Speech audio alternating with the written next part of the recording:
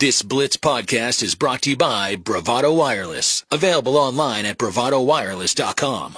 All right, just came down. Joe Burrow is going to play tonight on the Monday Night Football with the strained calf. So we'll keep an eye on that as we have another doubleheader tonight on Monday Night Football. Welcome back in here at 5:30 on the Blitz 1170, streaming live on the Blitz 1170 app. My name is Jeremy Poplin. Bryce Holst alongside Colby Daniels as well. And let's welcome in Dusty Dvoracek, who joins us now here on the Blitz. Dusty, what's going on, buddy? How was your weekend? It was a great weekend. I hope you guys had the same. Actually, you know what? I'm lying. It wasn't a great weekend. My game was a blowout, which I never like. Texas absolutely steamrolled Baylor. This just in, they're really, really good. And Colby and I's beloved Cowboys stunk up the joint. I think Arizona is running for more yards right now. Yep, that's right. James Conner and Rondell Moore actually just gained another first down. So other than that, it was a great weekend, but those were two pretty low points for my fabulous football weekend. How about you, boys? There's a flag on the field. Add 15 yards to whatever James Conner just got. So breaking news. How did that happen? How did that happen yesterday? Unbelievable. Yeah, there's so many directions. You know what? I'll give you two the floor here towards the end so you can share your grievances with the Cowboys. I do have one college question, though, and that is you got to see it in person. What the hell has happened to Baylor? Like, what's going on down there? Man, I mean, there's a lot. I think the easy answer to that is when Blake Shapen went down, so did any semblance of quality quarterback play. I mean, Sawyer Robertson, the Mississippi State transfer, he ain't it. And you could see it. It was all over the film as I was preparing for this game. I mean, he had massively struggled in the previous two games. And I think you saw that again on Saturday night. Now, to put it all on quarterback play would be a lie. But, I mean, I think it starts there. The offensive line got completely overwhelmed by Texas. And defensively, they've just lost a lot of their really good players the last couple of years. I mean, they're just not a very confident or very good football team right now. And they played Utah down to the wire a couple of weeks ago, and it gave me some hope that maybe if things went the right way, that could happen again. But it was just it was a rough outing on Saturday night. And I don't know if you guys have seen, they're 12-point underdogs at UCF. Like, who would have thought that before the year, that they would be almost 2 touchdown underdogs there in Orlando? So they got a lot to fix, a lot to clean up. They're an outside zone running team. That's their staple play. That's what Jeff Grimes, that's what they base everything off of. They're a heavy 12, 2 tight end personnel team, run that outside zone, and they play action off of it. And they're not running the football very effectively. Dominic Richardson was back the other night, but he was ineffective. And, you know, the fact that they don't have any quarterback play, really many weapons to distribute the football to, that offense is really, really struggling. And that defense has got some holes as well. So I was hopeful that they would give us at least a half, and unfortunately they gave us a quarter, and that was about it on Saturday night. Well, with that win, Texas still unbeaten, and Oklahoma remains unbeaten with the win at Cincinnati, and maybe we're inching closer to a potential unbeaten matchup at the Red River rivalry. In terms of the win over Cincinnati, Dusty, I mean, the defense, once again, off the charts, fantastic, and, I mean, probably a better performance than anyone could have envisioned on the road. It was defensively. Danny Stutzman, I mean, wow, guys. I mean, this guy he is just playing at a different level, different speed, different level. His blitzing has just been phenomenal. You know, Jaron Canick goes out, which I have been told he's okay. And, you know, he goes out, and then, you know, it was no problem for Danny Stutzman to slide over and play a different linebacker. And, it's, you know, I know most people think, what's the difference between a Mike and a Will? Well, there's a big difference. And he was able to slide over and play that position no problem. The defensive line, I can't – if anybody just really just wowed me, I thought Rondell Bothroyd, stat sheet didn't wow you, but if you watch that game, he was a lot of penetration, a lot of disruption. But overall, they just played well. Key Lawrence, who I've been surprised at how well he stepped up and played this year. You know, he came up with another interception. I think my favorite part about that game the other night, or the other day, was the 3 possessions consecutively in the second half when the offense was really struggling, and it's 4th and 2, 3 consecutive possessions, and you get stops every time. A year ago, they weren't getting those stops. They weren't closing out games. They weren't forcing teams to settle for field goals. And that's what this Sooner defense did on Saturday there in the Queen City. I thought those 3 consecutive 4th down stops were as big a reason why Oklahoma won that game as anything, because as much as it sure feels like this is a really good Oklahoma defense, the offense, where they really sputtered and struggled. And I think, I'm starting to get concerned about the offensive line and their ability to run the football. I don't know what's going on in that running back room, but it's like, good luck guessing who's going to be the lead back each and every week. And it's not like we're seeing all these guys and one guy's got the hot hand. We didn't even see Gavin Sawchuk on Saturday. So I was happy to see Marcus Major be able to get a couple of nice runs, but running, and I get it. We talked a lot about Dante Corleone. We talked a lot about Jawan Briggs, about this aggressive Cincinnati defense, but 3 yards of carry, I was a little disappointing, and really only be able to muster 20 points. Oklahoma won by 14 points. You don't apologize for a 2-touchdown win on the road to kick off Big 12 play to anybody.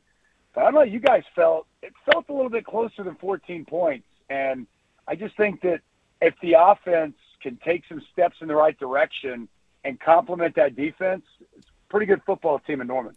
So that's kind of where I was going with your last statement there about complementing the defense, because when I just look at the defense overall as a whole, and Billy Bowman was asked about the secondary improving, and after the game he said something that is 100% factual, and he said, the confidence that we're giving right now is everything that's happening in front of us, because the defensive line is helping the linebackers help us, and on down the line. That's about as complimentary that I've seen the entire defense play together over this course of 4 games so far for them than we've seen in years. Yeah, all 3 levels, really play well. I thought they did that against Tulsa. Yeah. I thought the defensive line, play on the other side of the ball, create a lot of tackles for loss. That's what, Brent Venables, his defenses, they've historically done really well at that. And then, I just been in the right position. The linebackers have been outstanding this year, and the secondary has really stepped up. Play well. So, yeah, I think it's exactly right. It has been complimentary football. And when you can get good rotational depth, especially up front, I think it makes everybody's life a little bit easier, right?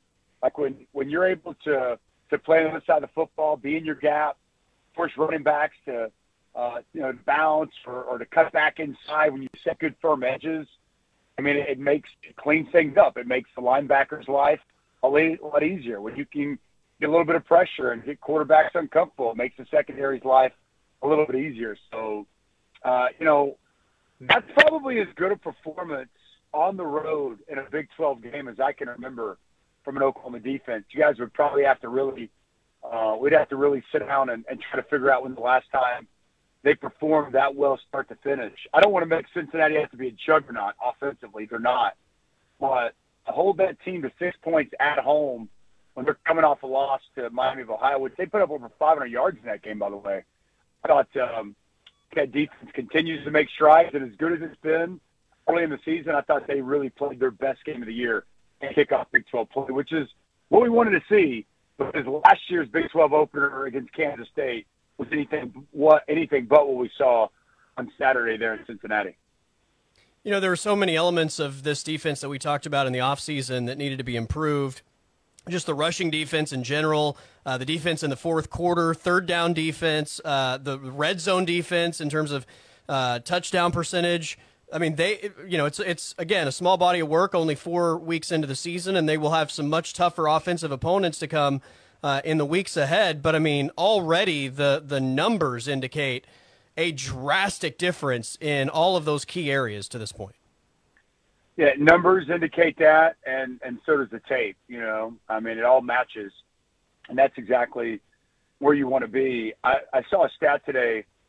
Bill Conley's got some advanced analytics, and they have, I think Oklahoma run defense right now is number 3 in explosive rate probability versus the run. Like nobody's getting any big chunk runs. Like, even when there are some, they're giving up some runs, they're not 30, 40-yard gains. And I think that is something we saw too much of last year. So I think limiting explosives in the run game has been a real key. And, the run defense, as much as anything, run defense, third down defense, as well as red zone defense has been outstanding. And those are all very important factors. And the interceptions are coming too, right? Like, I mean, this is a team that did not pick off a lot of passes a year ago. And it's amazing that when you know how to play the proper technique, you know where to be, and you're in the right position, good things happen. And that's really what's happening for this defense right now. Good to see Deshaun McCullough back out there. I thought he played well, and he's healthy and he's flying around. And I think it really does go back to just the depth, guys. I mean, we're seeing a lot of different bodies out there making plays for the Sooner defense, and boy, it's really good to see. I love it. We're talking about dominant Oklahoma defense once again, and that's what was expected when Brent Venables was hired. Let's jump over to Oklahoma State. I don't know how much of it that you got to see, but for every step forward, again, a couple of step backs for them in certain areas for them. It did let Bowman go the entire way. And, yeah, they scored more points than what they have typically, Dusty, but it still didn't have a good feel to it by any means. I had a chance to watch it, Pop. I always, whether on my flights back, or I always find a time to watch Oklahoma and Oklahoma State. I described it last night on TV. It's kind of like when there's a leak in the dam, and you plug one hole and another one emerges. Like last week against South Alabama, it was stopping the run. Well, they stopped the run well against a bad rushing offense, and then they're just giving up free runners down the field. Now, I know they probably watered that field because it looked slick, and footing was an issue for Oklahoma State. I thought Rawls being out and Epps coming in, they kind of took advantage of him at times too. But, man, just guys wide open down the football field. And, part of that I think you have to attribute to, it's a new defense, guys trying to figure out their way, trying to understand exactly how they fit. But it's a big bye week, man, because I thought defensively they did not pressure the quarterback. First game all year, they didn't get a sack. They only had, I think, 2 pressures all game on Rocco Becht, and they made him look like a freaking, an all Big 12 caliber quarterback. And I want to give him credit. I thought he stepped up and played well. It's definitely the best he's played all season or really throughout his young career. And that's just disappointing that you're able to get right stopping the run, and you got wrong, really wrong, stopping the pass. And as Coach Gundy kind of alluded to in the postgame, they had some of that issues last week in breakdowns and coverage. So really they need to make the most out of this bye week, and when Kansas State comes to town next week, show that they've made improvements. I actually like the fact that we only saw one quarterback. Like, I didn't even care who it was. Just let one guy go out there. But then it's like the protection issues for me. Like, I thought Alan Bowman was running for his life. I don't know how you guys felt. I haven't heard your commentary today, but I thought Alan Bowman did some pretty good things. I mean, I don't want to sit here and say it was an All-American type of performance, but he got off to a slow start. It took him probably 4 really into the 5th series, but I love the play design from Casey Dunn, motion Jaden Nixon out, get him matched up on a linebacker.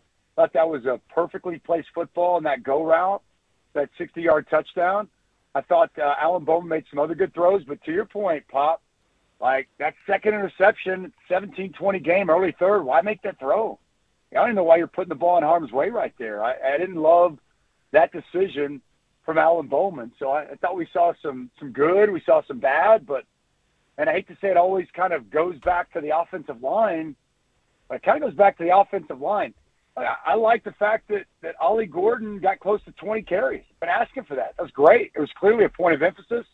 I think the first 4 plays of the game offensively go to him, and he pops one for 71, and he hits the sideline. But, I don't want to say, well, take the big plays away and you have this, but the reality is, like, they're not consistently running for 5-6 yards a carry. I know that the numbers look that way for Ollie Gordon, but still I think the offensive line is kind of the root of quite a few of the problems. I thought they didn't protect well and just weren't consistent and been able to block for the run throughout the course of that game. I mean, the running game was not the issue in this game. I thought protection and turnovers were as much as anything. But to give up 34 points to an Iowa State team that had just been lethargic the previous 2 weeks offensively, man, they're going to have to get some things right really after this bye week, or it's going to potentially be a long game against Kansas State, because I thought Kansas State's offense was humming this week against UCF. And I thought they looked like a better team than the disappointment that was the South Alabama game. And this team still needs to make big strides moving forward. Well, that South Alabama game was just an all-time low, right? So, I mean, anything I think probably would have looked better than what they displayed the week before. Talking about the offense, I know that Bowman had some moments and there were certainly some errors. I think it's probably the same for whoever is out there, right? You're just not in a situation where you're going to consistently be able to have success because of some of the elements that are outside of your control. And, I mean, this is now an ongoing issue, Dusty. I mean, going back to last year when you lost Spencer Sanders, a guy that masked a lot of the issues. They haven't scored 30 points or more, Dusty, now in 10 straight games going back to last season. That's crazy, right? To think 30, about. which is like an average number, right? That's not even, and then just to think about, though, kind of the foundation of what this program has been for so long under Mike Gundy. I mean, it's been offenses that can really score the football and have explosiveness.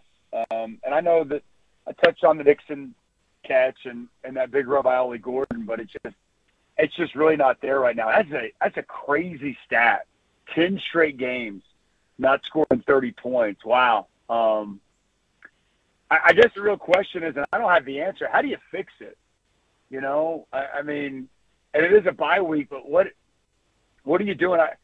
I don't want to make this answers everything, but I still thought Brent Presley only getting two catches for 9 yards. Like, what's going on there, guys? Like, how does that happen? Like, I still believe he's your best weapon at wide receiver, and he's just not able to give him the football. It's got a lot of head scratching, man. I don't know. And you texted me, Colby, on Saturday, the over hits in the first half. Like, who would have thought that? Like, it's like an explosion of offense on both sides of the ball. And you can't lose the turnover battle by 2 and go on the road and really expect to win a game when your offense is unable and not equipped to move the football the way this one is. So back to the drawing board.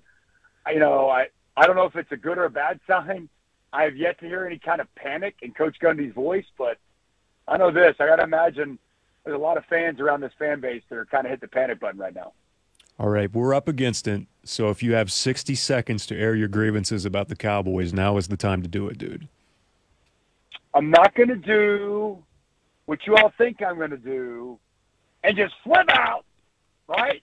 It's NFL football. Things happen. The Cowboys, that chuckle. Pop gets a win on Thursday. Wait, no. I'm not. And he's just like, listen, we're fine. It's okay. I'm just hoping that, the Diggs injury wasn't the start of some bad mojo. I'm just going to be positive. But if my biggest grievance, and there's a lot, especially with the run defense, but all that being said, how does Dak throw that pick at the end of the game? Oh, man. Good Lord. What was he looking at, Colby? How does that happen? Because as bad as it all was, you were still in position to win that game. You were still in position to have a chance to win that game, as bad as it all was. What was Dak looking at there? Like, that was an inexplicable, terrible interception late in that game. He's become a robot. Like, I don't think that there's still a person there. Hey, and you're gonna add more bad news. It's bad news, but the Texas Longhorns, boys, that is a really good football team. That is a football team. I'm not saying they will, but they are capable of winning a national championship. Again, I'm not saying they're going to win one. I'm not even saying that they're definitively going to make it to the playoffs. But that team that I watched on film, especially against Alabama, and that film that I saw live and in person Saturday night, They've got all the ingredients and all the components to win a national championship. And I know that's the last thing people around here want to hear, but it's the truth. Oklahoma, they need to take care of business against Iowa State this week, and they need to get better, especially offensively. That Texas defense, it is for real, especially up front. That D-line, they are ferocious. Let's hit more of that on Wednesday for sure. Dude, I appreciate you. Thanks for jumping on, and we'll definitely do it again Wednesday. Always a pleasure. I'm going to cry myself to sleep tonight thinking about my Cowboys. Thanks, boys. See you. That's Dusty Dvoracek. We'll take a timeout. We'll come back with more next year. Wrapping it up here on the Blitz 1170. Thank you for listening to this exclusive Blitz 1170 podcast from Bravado Wireless.